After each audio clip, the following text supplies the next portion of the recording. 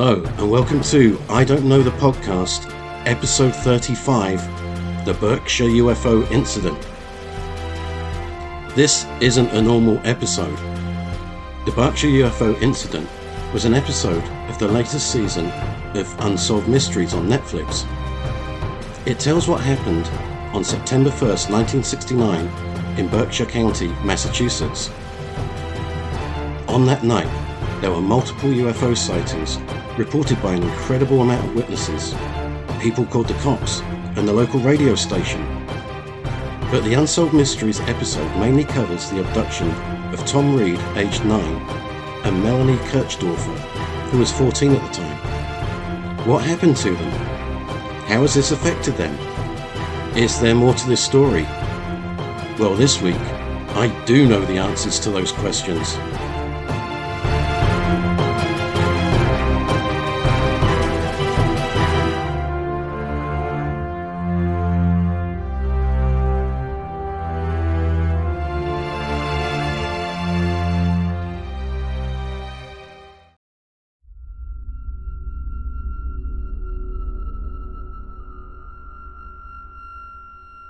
It was a Sunday evening, and I was trying to come up with ideas for an episode.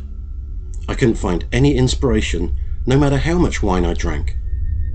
Then I remembered I'd recently friended Tom Reed on Facebook, and he also appeared on a friend's show, Ghost Hunting in New England, so I decided to message him.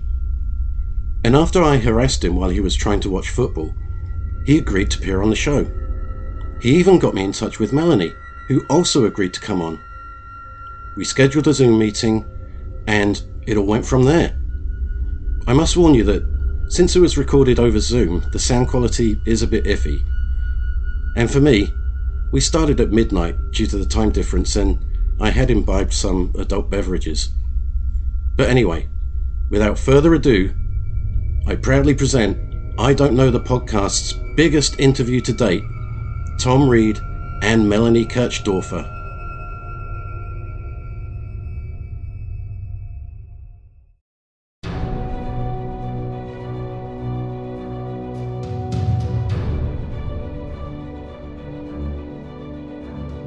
Car just kind of lit up. I mean, I could see the dashboard, I could see the floorboard.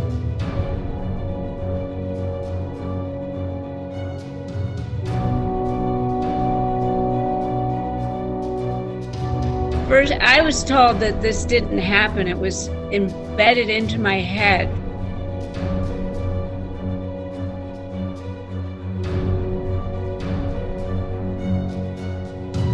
Melanie was gone the same time we were gone.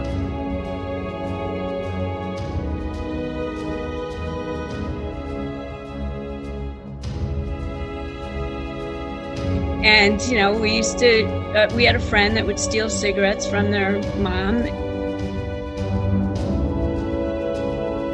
We're here. What happened to our host? I can't hear Keith. I think we lost Keith.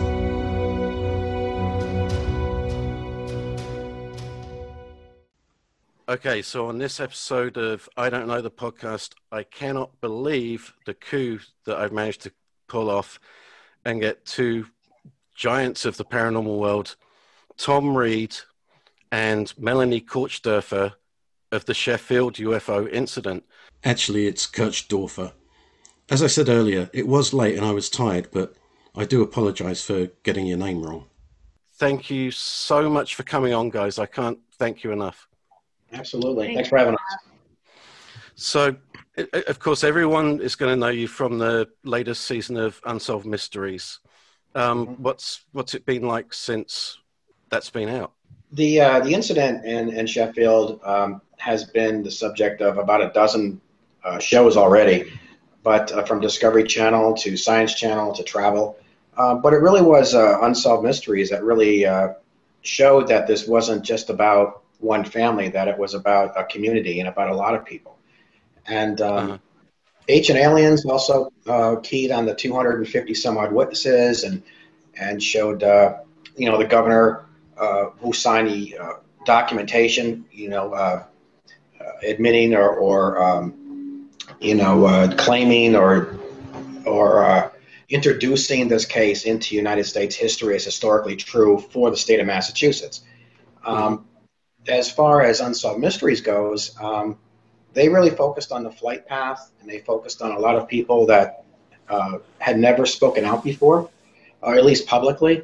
And for that, I think it brought a lot of needed attention to the case as a whole, because it did not only be seen in Sheffield or Great Barrington, but it was seen in Pittsfield and Lenox and Lee and Stockbridge, and it went all the way to Connecticut.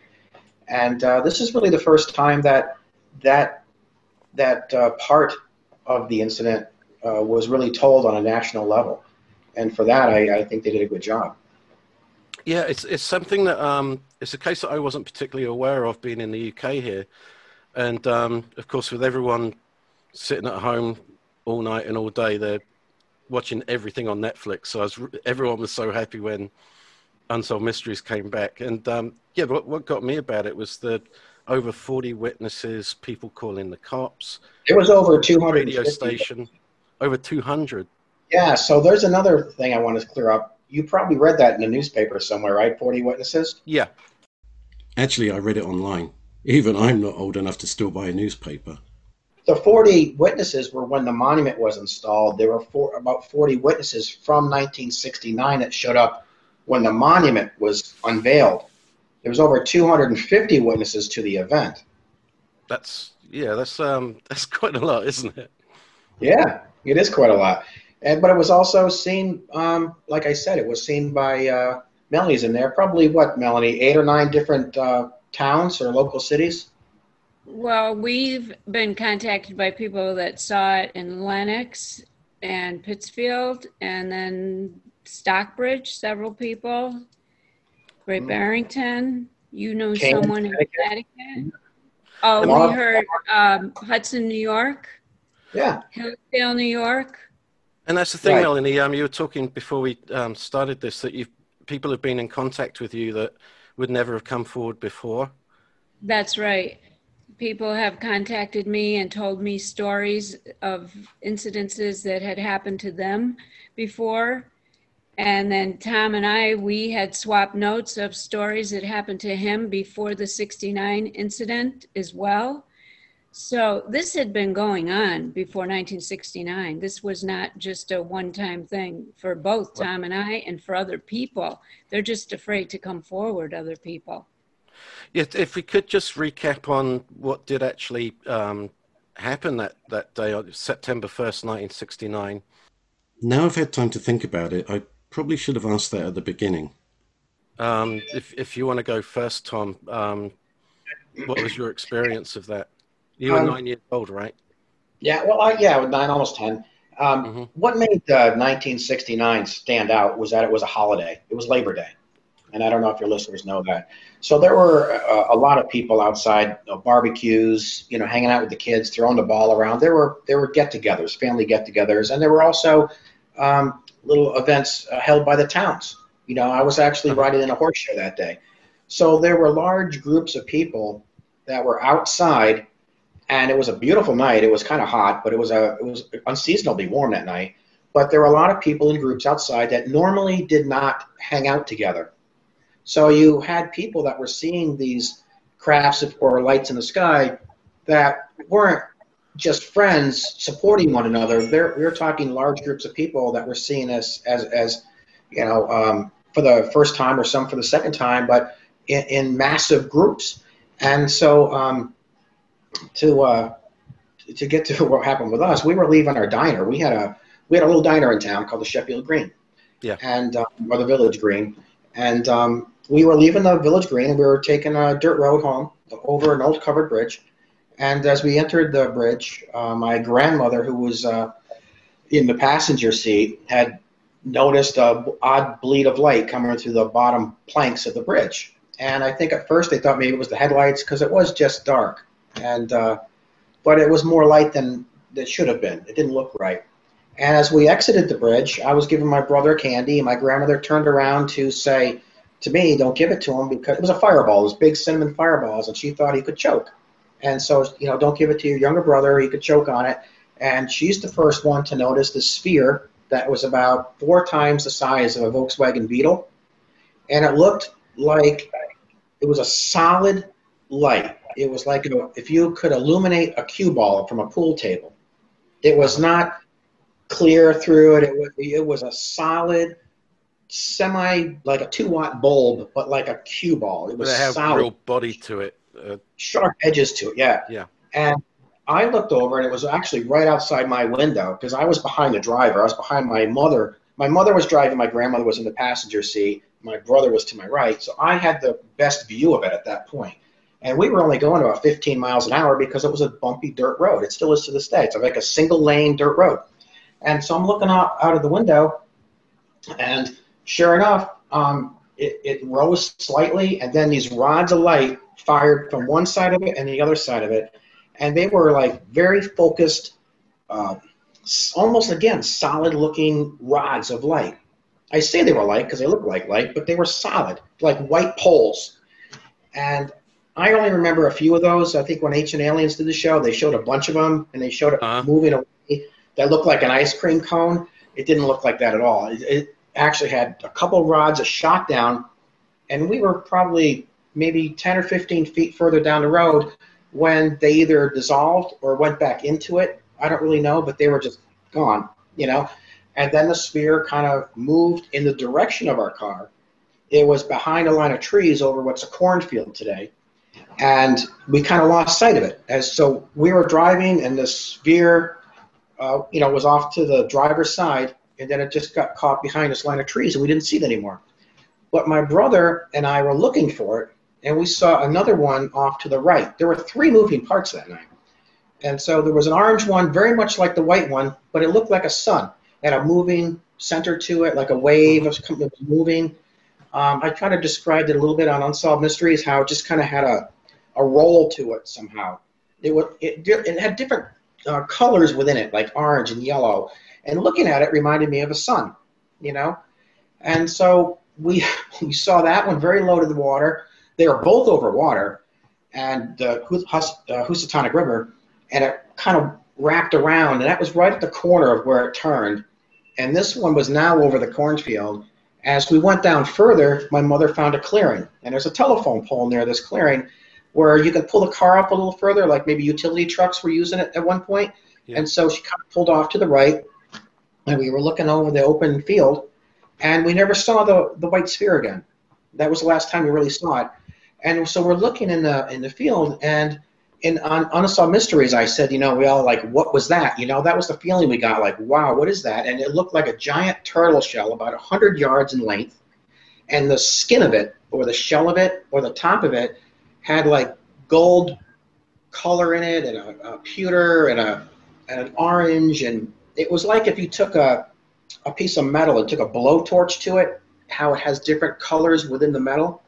Oh, that's yeah, but they're sort of melded in together, but moving around. That's kind of what it looked like, but it was only on the right side of it. So we clearly saw the right side of it, and then you could see the outline of the rest of it. And it was dark, but there was, a little bit of moonlight and that kind of thing. You could still see it, but the right side was quite prominent. You could really make it out.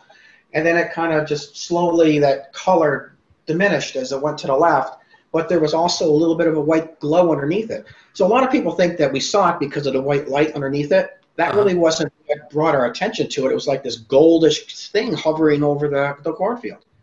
And so we're sitting in the car. It's off. The car's idling, but we're parked. And all of a sudden it was like we're staring at it.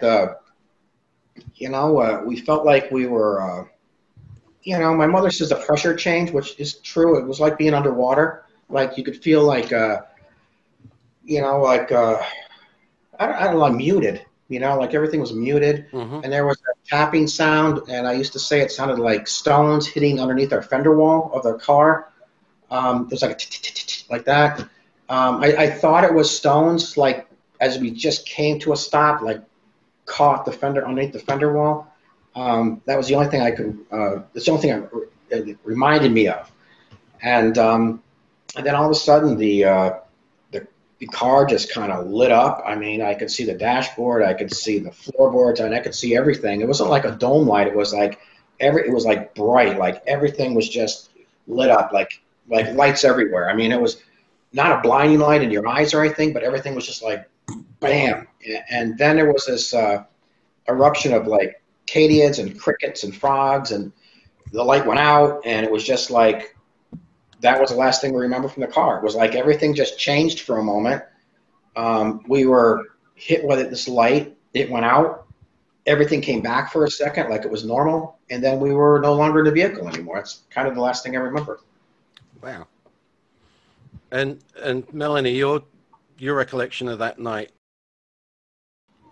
My recollection of that night is, well, my story is pretty bizarre because I was told that this didn't happen. It was embedded into my head for years that this did not happen, that it was all in my head. And my parents and my family, even though they were with me. But in the meantime, Tom knew through the ufologist in 2013, was it, Tom? In Oregon? Yeah, Portland, Oregon. I was at McMinnville. Yes. McMinnville, Oregon. They were telling me that it was all in my head and it never happened, although my whole childhood I had been experiencing this and being punished, that I was crazy. They called me trouble, okay? My sister knew what was going on, but I was trouble. And so then about 2 years, we're going on to 3 years now, I get a phone call from my mother that I needed to go to the Historical Society and tell them my story about the UFO incident. And I'm like, what are you talking about? You told me this never happened. It was all in my head. And she goes, oh no, it really did happen. You need to go talk about it. In the meantime, her and my brother are going on talking to people about my story. And well, it's partly their story too, but they're telling people this story and telling me that it never happened.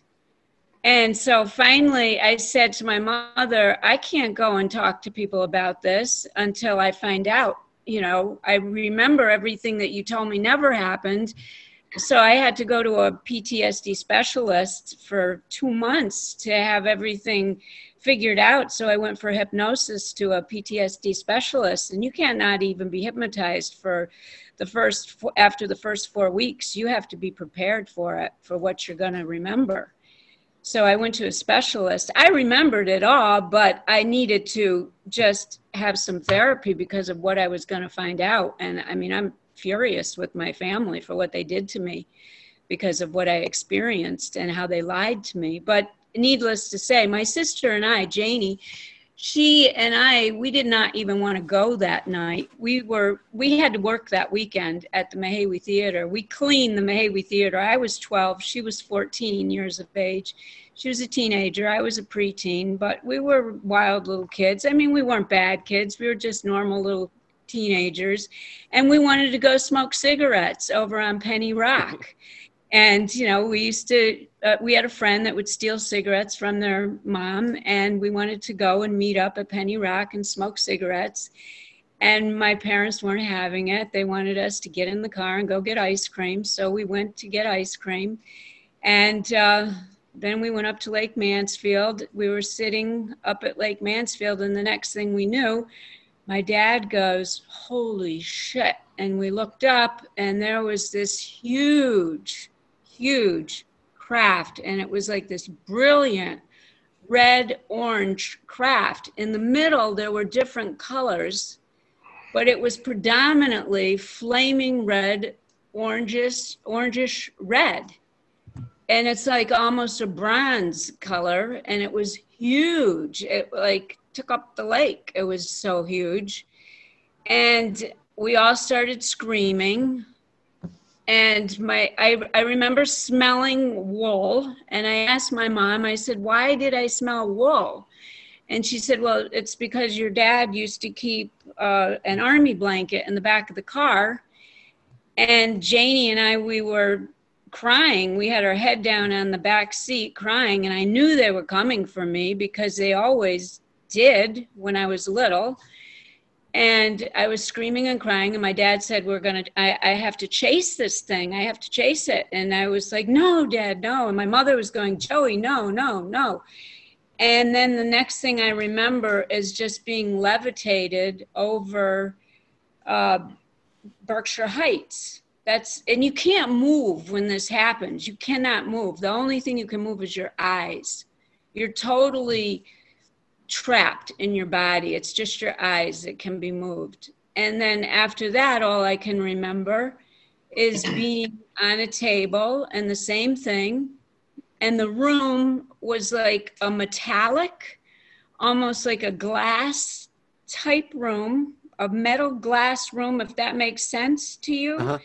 And that had like a reddish orange aura to it. And after that, I don't remember anyone being in there or anything that they did to me. But then from there, I just remember being in a room with children. I did not know any of the children. They said that I knew children. They were classmates. I did not know these children. They were people I did not know.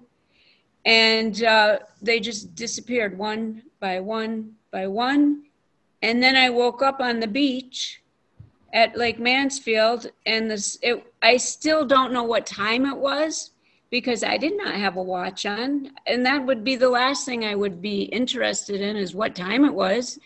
I woke up on the beach lying down, and I had horrible stomach pains. I had to walk home. I remember what I was wearing. I had a lime green shirt on, this sweatshirt that I loved. It was like short 3/4 sleeve sweatshirt. It was like your favorite old sweater, cut off jeans and bare feet. And I walked home, and my mom always locked the door. The door was unlocked. And to this day, her and my sister keep saying they don't remember how they got home that night. They still do not remember driving home that night. I think the moral of that story is don't smoke cigarettes when you're underage, huh? No, the moral is we probably should have gone to Penny Rock. You should have gone smoking cigarettes. But, That's what I'm thinking. If we rewind a bit they there, wouldn't have found us. Don't go for ice. Yeah. If we rewind a bit there, you said this wasn't the first time this has happened to you. And No. Tom, I believe it wasn't the first time anything like this has happened to you either. Which No. I don't think that was wasn't. covered in Unsolved Mysteries too much. None of that. One of the things I want to mention, if I can, real quick, just to I mentioned the shell or the skin of the craft had like orange and the different colors in it, which is not something I used to talk about very much. But Melanie nailed it when we first started talking because she noticed that too. There's a lot of things that I don't say when I do interviews because it's a way for me to know who's being honest and who isn't. Sure. And a lot of what Melanie says are things that I've never really mentioned before publicly, like that orangey red shell to it. And so when we started talking and she started mentioning these things, I was like just floored, because I've never actually met Melanie in person, No, but she used to each other. We've never met each other, but we're good friends now, even though we've never met. But she used to email and text messaging. Do some shows together. But used to go into our family's diner before 1969. And Melanie had experiences prior to 1969, as we did. And one of the things I would say that my mother, she had her first experience in 1954 in Gooseneck, Maine. And because of that, when we first had as children, my brother and I had an experience. It was 1966. And in 1967 was when my mother found my brother and I outside of our house. And I was placid, and I was staring at my brother, and my brother was looking back at me. And that involved a big blue ring and a flash in our bedroom, and where I also felt like I was wrapped in saran wrap. And then I felt inverted, and then, it was just like hit by an ocean wave. And then I couldn't really move, but maybe my head and my eyes a little bit. And I remember looking at a clock. and that was all I could see, and you know, it was very difficult. My brother remembers some strange things that night too. He used to sleep with a little tugboat. He used to eat animal crackers, and where we found ourselves, my brother still had that little toy that he used to bathe with, you know, take in the bathtub. And he was also had a club foot. He remembers a lot of attention being given to his club foot. So when we first started talking about this, it was in our diner because we would go for breakfast and my mother would run a tab and the kids would come in and eat at the restaurant. And you could kind of see the children that were pairing off, you know, those who had an experience and those that found more humor or more fun in making fun of the other kids. You know, there was a division there. And so my mother would befriend a lot of the younger kids or the children in town and talk to them because we had an experience and she knew it to be true. And some of the other kids could not talk to their family or talk to friends because they'd be made fun of. And so that's kind of what our diner was kind of known for, is like this safe haven. You know, it's kind of like you could talk about anything inside the diner, but don't talk about it outside the diner. You know, kind of like church, where it's okay to hear voices in your head when you're in church and talk to God, but you don't mention it in aisle 5 at Walmart, right? Because it's perceived so differently. So that was kind of like what happened with our diner. It was like a safe haven for the locals. And then after 1969, it was kind of like, I don't know, it's kind of put a bow around it. So many other people had an experience and it became kind of a known thing. And but I think the disappointment or the heartache that my mother experienced with, you know, the picking on her children and you know, it just kind of took the wind out of her sails with regard to the diner. And so we moved to Great Barrington. And I went to Monument Mountain High School, where I think you went, Melanie. Right.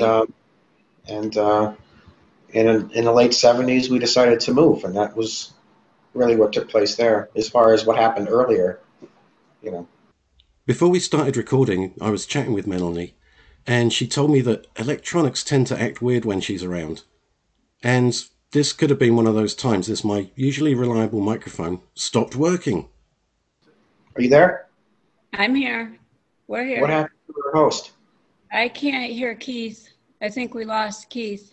Did we Jesus. lose you, Keith? Oh my God. Can you hear me? Oh, there We you can are. hear you, but Yeah, you got me now. you're low. You need to turn up the volume. I don't Let me see you what I either. can do. Can you hear me now? Now we can There hear you you. are. Okay, I don't that's see better. you. Are you there? You can see me? No, I We can can't. see you. What the I hell? can't see. Melanie. It's Oh, there me. you are. Well, that was weird. I lost time again. I was telling Keith, I said, I have a real hard time with computers and I shut things down. I was telling him about our last interview we did together, that I had to get off so you could finish. Yeah, and here we out. are again. Yeah, That was weird because it looked completely normal from my screen. it's Melanie. Yeah. Come on now. Yeah, yeah, every time. Yeah. It's So I don't not know if you hear fun. me say it. So You know, Thankfully, power was restored and we could continue.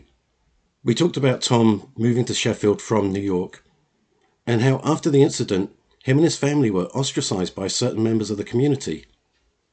But let's face it, the late 60s weren't the most tolerant of times. no, it was a different time, and I mean, a lot has. The thing that I find interesting is that back in the 60s, this happened to so many different children. I mean, there was a lot of kids that saw something or were involved in something, and they used to draw these sketches. And when I went to Sheffield Center School, I would walk into class and you would see all these drawings from these children of green men from Mars or crafts or whatever. All along there were, you know, the lip for a chalkboard where you placed a chalk, Yeah. you know, on a chalkboard school. They were taped all to the lip of the chalk where the chalk would go.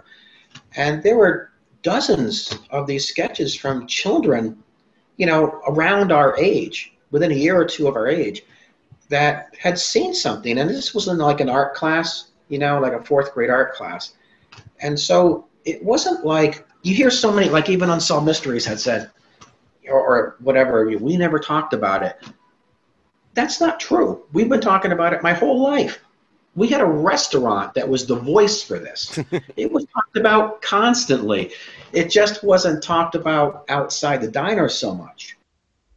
And it seems this small American town was really divided by this. Like I said, there was a division of people there. There were the Melanies, the Reeds, and those kids that kind of had, had been exposed to something that they really didn't know what to make of it at the time, or had questions, and had others that were poking fun maybe, but you knew something, you were part of something extraordinary, and you knew it, but you weren't sure what to make of it. You're confused, you're young, but there was this group of kids that made up this, this part of town. And then there were those who couldn't fathom anything like that. Whether the locals liked it or not, the Sheffield UFO incident was inducted into American history as true. And while Tom and Melanie haven't actively courted publicity, they have featured in numerous TV shows and magazine articles. But one of the things that happens is that they don't accurately portray what took place. They're always looking for the wow. They want to add wow to it, Yeah, the sensational and they leave out the important stuff, Like if you watch Ancient Aliens, they show the sphere that we saw, but they don't mention the other two pieces. If you look at Discovery Channel's take on it, or hour-long special on it, they show the craft going over our car, this massive craft going over our car. That never happened, So sometimes I say to myself, why do I bother doing the shows? Because it does more harm than good. So all I do when I do a presentation somewhere, I show what didn't happen. Then I have to talk about sensationalize it. Yeah, then I have to talk about, well, this is what happened, and it just gets silly. And Unsolved Mysteries, I think that for what they showed, they did a good job. They didn't really, nothing was really taken out of context, Yeah. Unsolved Mysteries did do a top-notch job in my opinion, but Tom does have some issues with the flight path they covered on the show. And he also gives me more details that weren't covered on Netflix. Okay, she was in a car, a full car of people, okay? 5. And we're 5, and we were in a car, loaded with family. She was at a lake, and we were near water, so we were both in similar situations, and we were only, a couple miles away from each other, maybe 3 or something. Mm-hmm. And Melanie was gone the same time we were gone.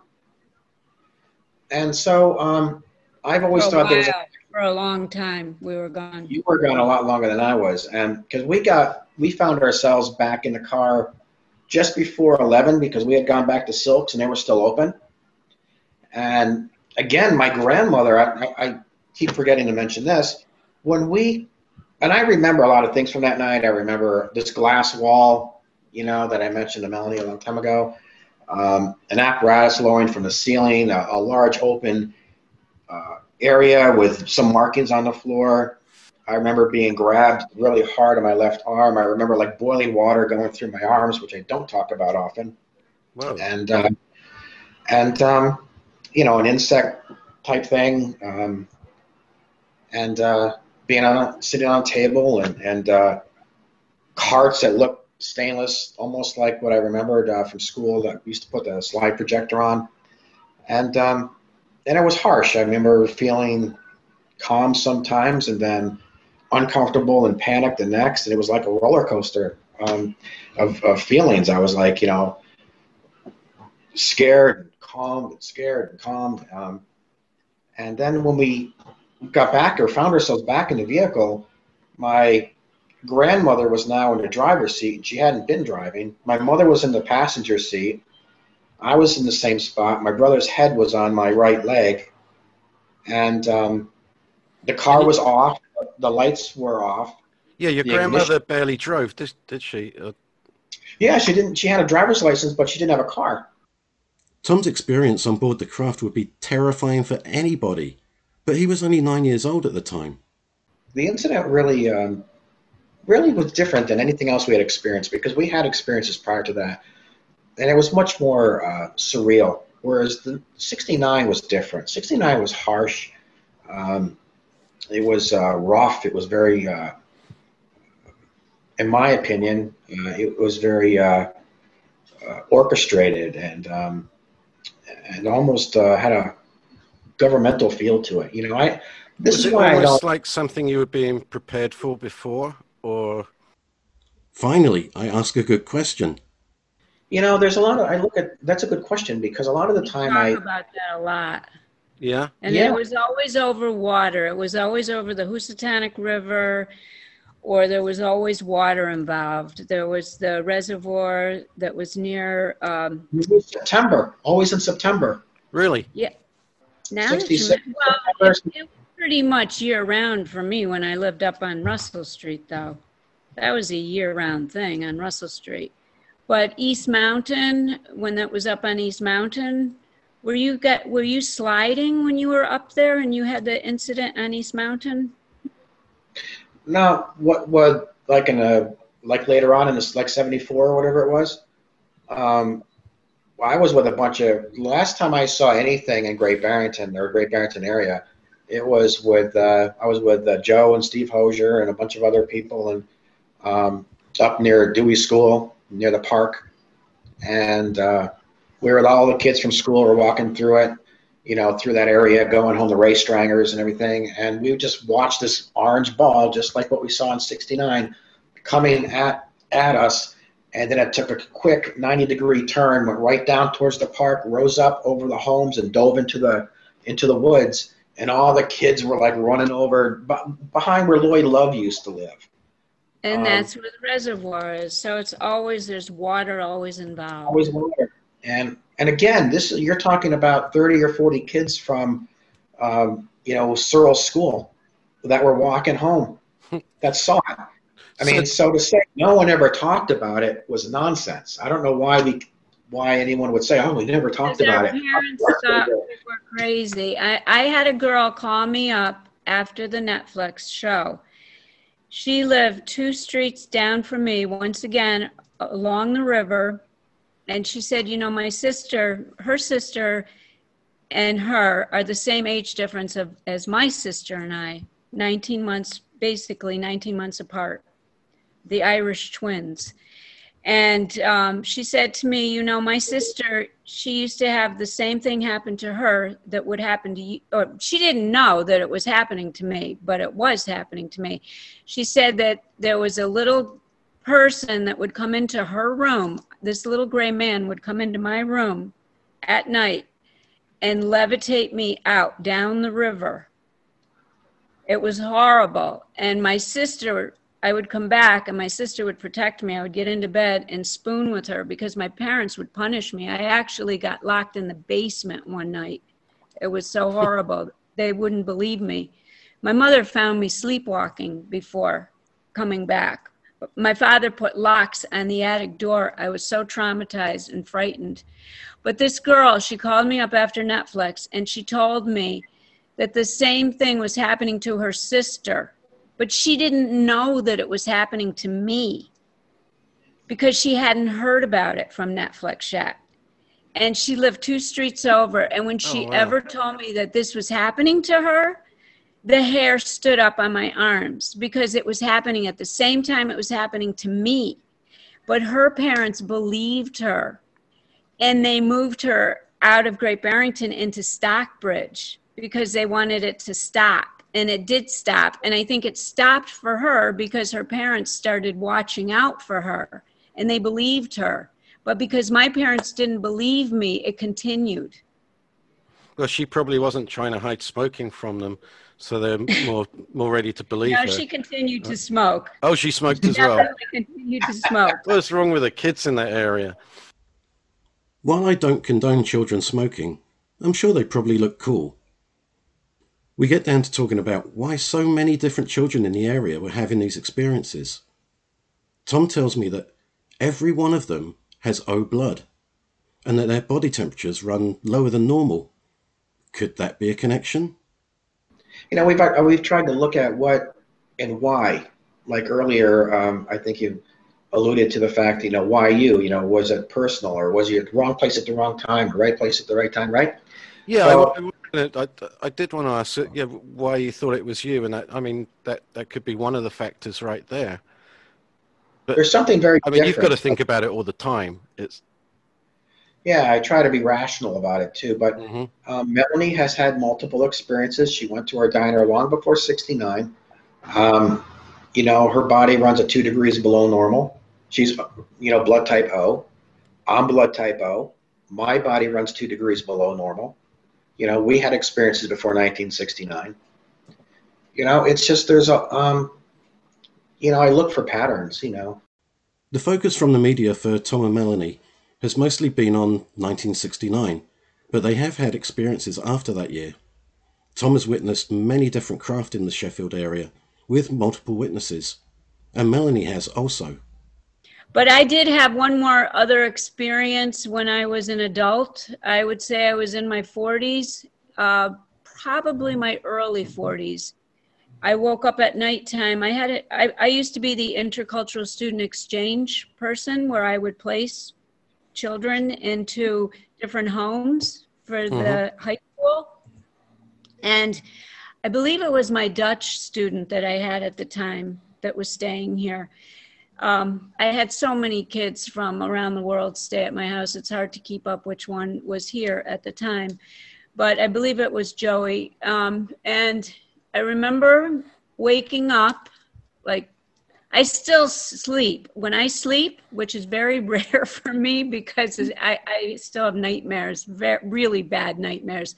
So I sleep sitting up with 3 pillows and my dogs because I'm scared to death to sleep with these nightmares. And this particular night, there was this bright light around the house. It was so bright. It was as if somebody just turned all these lights on. I mean, when you see these lights, Tom knows, he gets it. You can't even explain how bright it is. And I tried to wake my husband Henry up. I tried to wake the animals up. I tried to wake my Joey. I tried to wake my son up. I could not wake anyone up. I couldn't wake anyone up. And I went right back under the covers. And I said, here it is. It's going to happen all over again. And then I don't remember anything after that. Oh, wow. I don't remember anything. It was so scary. That was my last incident. And after that, that was the last time anything ever happened. I think that you block things out. They erase things. I know that the hypnotist that I worked with wanted me to continue, but for now, I saw enough. I'm afraid to continue. Maybe I will continue in the future. It's really scary. It's really frightening. I can imagine. I mean, after I would leave there, I would call my sister up and I would start singing songs that we would sing as little children. And she would be like, I can't believe that you can remember that. I could remember the chenille bedspreads in our bedroom. And she was like, you're really creeping me out now. This is creepy. It's like watching a film. It's scary. It's very frightening. So these experiences have really affected your adult life in some way. It affected my adult life because I have no relationship with my family right now, except for my sister. My sister watched me back. I love my sister. But I have a lot of anger now, too, with my parents because of the lies that took place. And I remembered what they did to me because I didn't even want to go to school. I would leave to go to school and I would come back and hide on the back porch. I was so frightened of everything. I was scared. I was so afraid of everything. While it's been tough for Melanie due to lack of support from her parents, Tom managed to turn his experiences into something good. Now, after this happened in 69, I told my parents I wanted a camera, because if I ever saw this again, I was going to get a picture of it. And sure enough, I got a camera for the holidays, and it actually drove my career because I became I was in the photography club in school, and I ended up becoming a fashion photographer for Sage Allen Stores, and I ended up, working in South Beach, and opening up a modeling agency. So it actually steered my career a little bit. I don't know what I would have done if I hadn't gotten that first camera when I did. I have no idea what I would have done. And at the same time, I was very affected by it too, in a different way, because Melanie didn't have the support mechanism that we did, so we had that solitude, we had that camaraderie with family and support, which I feel very sad that she didn't have any of that, because that's painful. So, I had the problems with other people, but we had a closely knit family, whereas she didn't even have that. And Tom did become a top model agency guy, but it still did affect his childhood. I was struggling with this at 10 years old. And you're questioning everything. Everything. And and other kids are out there throwing a Frisbee around, and I'm like, I find that extremely boring, right? I'm trying to think of all this complex stuff, and you want to play ball? I'm like, what do I want to do that for? It's boring. I was just in a craft, you know what I mean? You got to throw a baseball around. I'm trying to, make sense of everything. And you probably got an aversion to Frisbees after that as well, haven't you? Actually, I got a Frisbee line for my park. Yeah. Actually, yeah, I did. A disc golf, a disc golf. Oh, the ultimate Frisbee. Yeah, they're making me one. Yeah, I got. Another plus. Tom mentioned a park there, and there is indeed a park with benches and a monument celebrating entry into the US history books.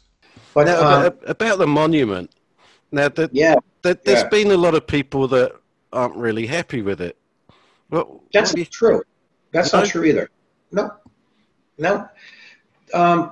Actually, this is what upsets me about all the media. Let me ask you this: what is your understanding of the monument? I'm interviewing there to commemorate. I thought it was there to commemorate the Sheffield UFO incident was empty. Okay, who put it? Who do you think put it there? Who put it there? Wasn't it the State Department or the town? Yeah. Yes, the town put it there. Now, a lot of the people think that I put it there or somebody put it there without permission. The town, actually, the Department of Public Works, put it where it is, and then later on decided that they didn't want it there. So a certain person who was involved in that installation of the monument went public with the papers and said that I put it there. And so it put a bad taste in people's mouths.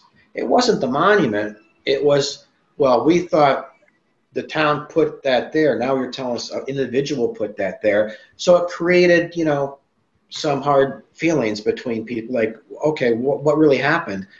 And it's not like it's a Confederate general or something like that, is it? No, but if you're, I know, right? And it actually was installed. It was installed around the time all the other monuments were being ripped down. Right? So all these big monuments are being torn down, and we're getting the UFO monument. But anyway, so to wrap this up, the monument was never on town property. It's never been on town property. It's always been on private property. But there was an issue with a right of passage through the private property, and the monument could have infringed on that. And because there was this confusion about who put it there, Nadine and Rhonda with the town of Sheffield decided to have it removed, and so it's never come back. However, the park is still there. The message is still there. It seems to me that people in small towns have way too much time on their hands to worry about shit that doesn't matter. And it's a shame that the monument isn't currently there. But as Tom said, the park is, and even better, Melanie's husband has donated an incredible UFO-shaped picnic table. We don't do this for money. I'm not selling a book. I'm not selling. We haven't gotten paid for anything that we've done. We don't get paid. As a matter of fact, it cost me money every month to keep the park open. And Melanie's husband, Henry, this is like a $2,000 picnic table. I I mean, also it's hope you know that you're not getting paid for this either. And I come had to pay for extensive therapy, PTSD therapy. I Yeah. mean, we have made no money whatsoever. We put Yeah. money out for all Yeah. of this. No one Yeah. paid us. We didn't get paid for Netflix, nothing. So No. we've not made any money off of anything. Yeah, we're just exactly. We're not It's writing any books, nothing. There's our no cha-ching involved. What do you think of the people out there that, because there are a lot of charlatans out in the UFO community. For me, what they do is just dilute real stories. What do you think of people like that, without naming any names? I can think of someone in particular, but I don't want to go there. I had a list written down, but I better not. Yeah, what's your list? We're Do you not have a going to list? go there. We're not going to be mean-spirited because we don't want to create karma. But Okay, Melanie. all I know is that we're not doing it. We just we want history to be remembered for our children and our grandchildren. That's what we Preserve want. for what it really was. It's history. This is a historical thing that happened. This isn't a Hollywood or a... Right. It's history. So Melanie, being a nice person stops us from bad-mouthing the type of people that normally feature on this show. But it does seem that they're not trying to milk their experiences. And people have also asked us if we would do films, but I've refused. I've said I'm not interested. Unless it's worthwhile and it's going to be factual. Yeah. We really don't have time, to be honest with you. It's like so hard to find time to do radio shows.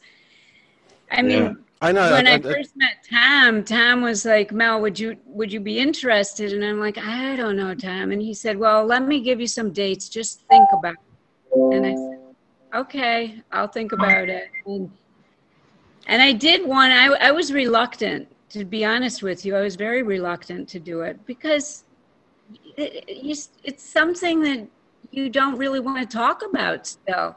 And then I did start talking about it, and I did feel better after talking about it. Maybe Tom it's said, therapeutic. For you. It's therapeutic. It is therapeutic. Tom talks at length about how his whole family, particularly his younger brother, suffered bullying because of their experiences. And that wasn't really covered in Unsolved Mysteries. And there was other aspects that weren't covered. It was just a crazy time. But, Unsolved could have mentioned a lot of this. They could have mentioned our restaurant. When they were filming, or about to film, I went out and bought a jukebox. They asked me, could I get a jukebox? Because they were going to film in our old diner. I went out and bought a jukebox. They never used it. What, and they made you pay for it? I paid for it. And I didn't get paid a cent by Unsolved, not one dime. They made a donation to my park for, towards a bench, but they didn't... they gave me a small, I wouldn't say a small donation, but it was a decent donation towards the park. But we didn't get paid anything. But I had to sign paperwork to let them film there because, I had to, it's leased land, so I had to give them the okay to film. But they filmed with one of my limousines, and they were doing a reenactment with my father being in politics and the whole bit about how it went to the UN. That was cut out.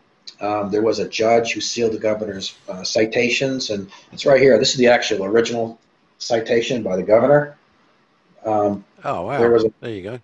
Yeah, it was signed here by Titus. Yeah, there's the original letter from the Historical Society. And, he was, they filmed him in a judge's chambers and everything. That was all cut out. So there was a lot that was left on the cutting room floor. I know Melanie had a lot to say that was cut out also.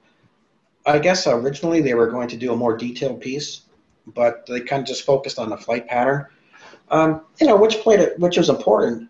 But I think, well, at least what I hear more than anything, where the disappointment comes from, is that there were a lot of people who were witness to this, right?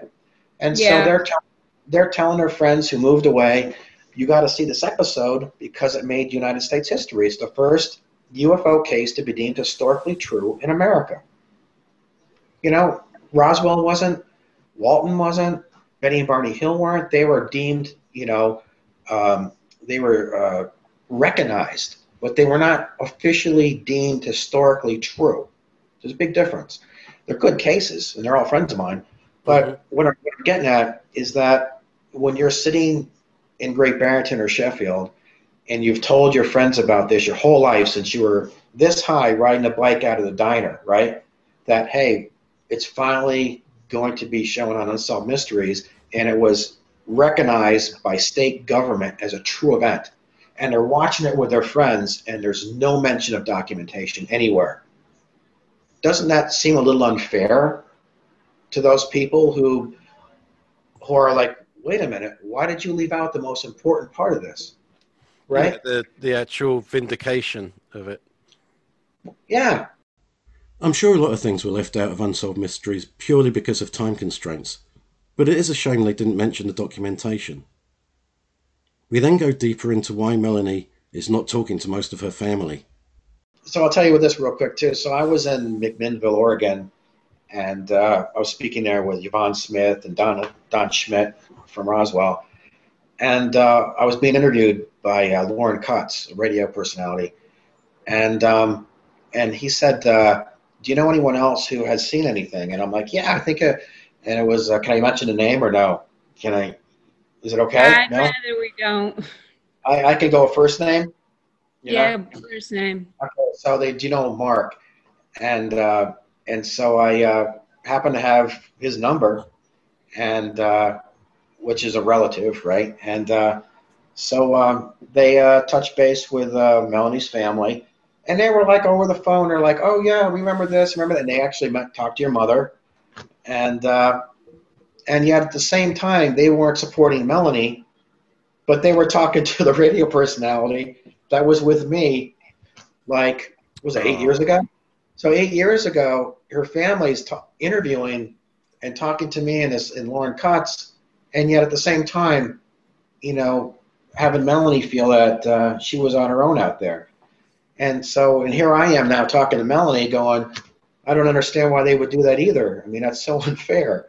Well, they did the same thing to me when I was in bed with Lyme disease, too. They said it was all in my head, that it didn't. Yeah. Jesus Christ. Yeah. 5 years I was sick. I had a PICC line for 15 months pushing a pole around, and it was all in my head. I made that up, too. Wow. Maybe it's not my place to say it, but Melanie's parents sound terrible. No wonder she started smoking at such a young age. Yeah, so I think at the end of the day, I guess people say to me, do you feel traumatized from this and everything? There is a part of that, but for me, I feel like what we saw and what we experienced, it was a privilege, right? Melanie, you know what I mean? I love this saying, what you said to me, what you and your mom say is that we're okay. We're here. Right. Yeah. We're alive. We're survivors. And we have to move on from it. And it's true. Part of a bigger picture. Yeah, we're okay. Yeah. And we're okay. And I think of that all the time. I think we're okay. We've survived this, and we're okay.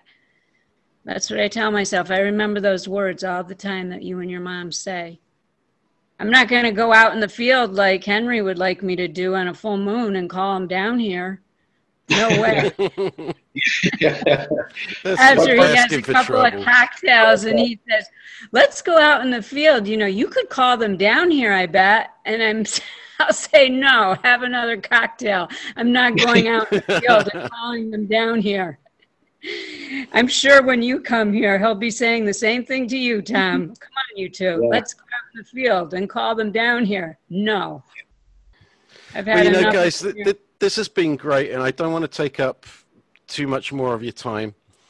Okay. So it's really, really late here. I'm sorry. So just wrap it up. I've got one question for you, Tom. Okay. You're in CSI Miami twice, and I heard from a friend of mine in LA that David Caruso is a bit of a dick. Is that true? Yes. Okay. I have on good authority. Matter of fact, he almost got into an argument with De Niro because I guess he talked down to him or something, or had didn't do it very well. To be honest, I didn't expect such a straightforward answer to that. And on that bombshell is where we left it. I have to thank Tom and Melanie for giving up their time to be on the show. Like Unsolved Mysteries, I had to cut some things out simply because of time. We were actually talking for around 2 hours, so I hope I've left most of the good stuff in. Episode 35. The Berkshire UFO Incident. The Epilogue. So, what have we learnt this week? We learnt that the kids in 1969 Sheffield were very keen smoking enthusiasts. And, we had a friend that would steal cigarettes from their mom. We learnt that this was witnessed by over 200 people and not 40. The 40 witnesses were when the monument was installed. There were about 40 witnesses from 1969 that showed up when the monument was unveiled. There was over 250 witnesses to the event. And we learnt that Netflix didn't even pay them for their episode. I went out and bought a jukebox. They never used it. What, and they made you pay for it? I paid for it. Tom and Melanie were genuinely nice people to talk to, and I was so happy they agreed to come on the show. It was refreshing for me to talk to believable people instead of researching the usual bunch of freaks and weirdos that come to my attention. They both came across as normal people, but people that also have an incredible story that has shaped their lives ever since. A lot of people in the UFO community try to put themselves out as the central focus of the story and make out that they're somehow special, like Billy Meyer or that pervert Stan Romanek. Neither Tom nor Melanie come anywhere near to doing that. It's something that happened to them, and that's just what it is. And that's why I think they're legit.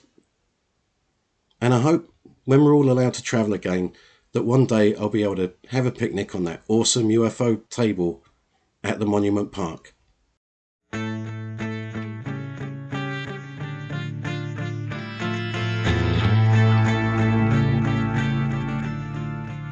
If you enjoy this podcast, then share it with your friends and let me know. Join the Facebook group and the Instagram, and you can email me at idon'tknowpod@outlook.com.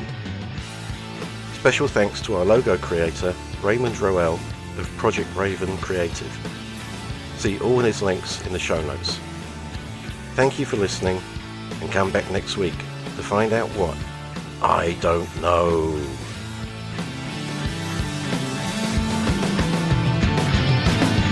Good morning, Mr. Jones. We've been waiting for you. Won't you come on in? We'd like to talk to you about your progress and see how things happen.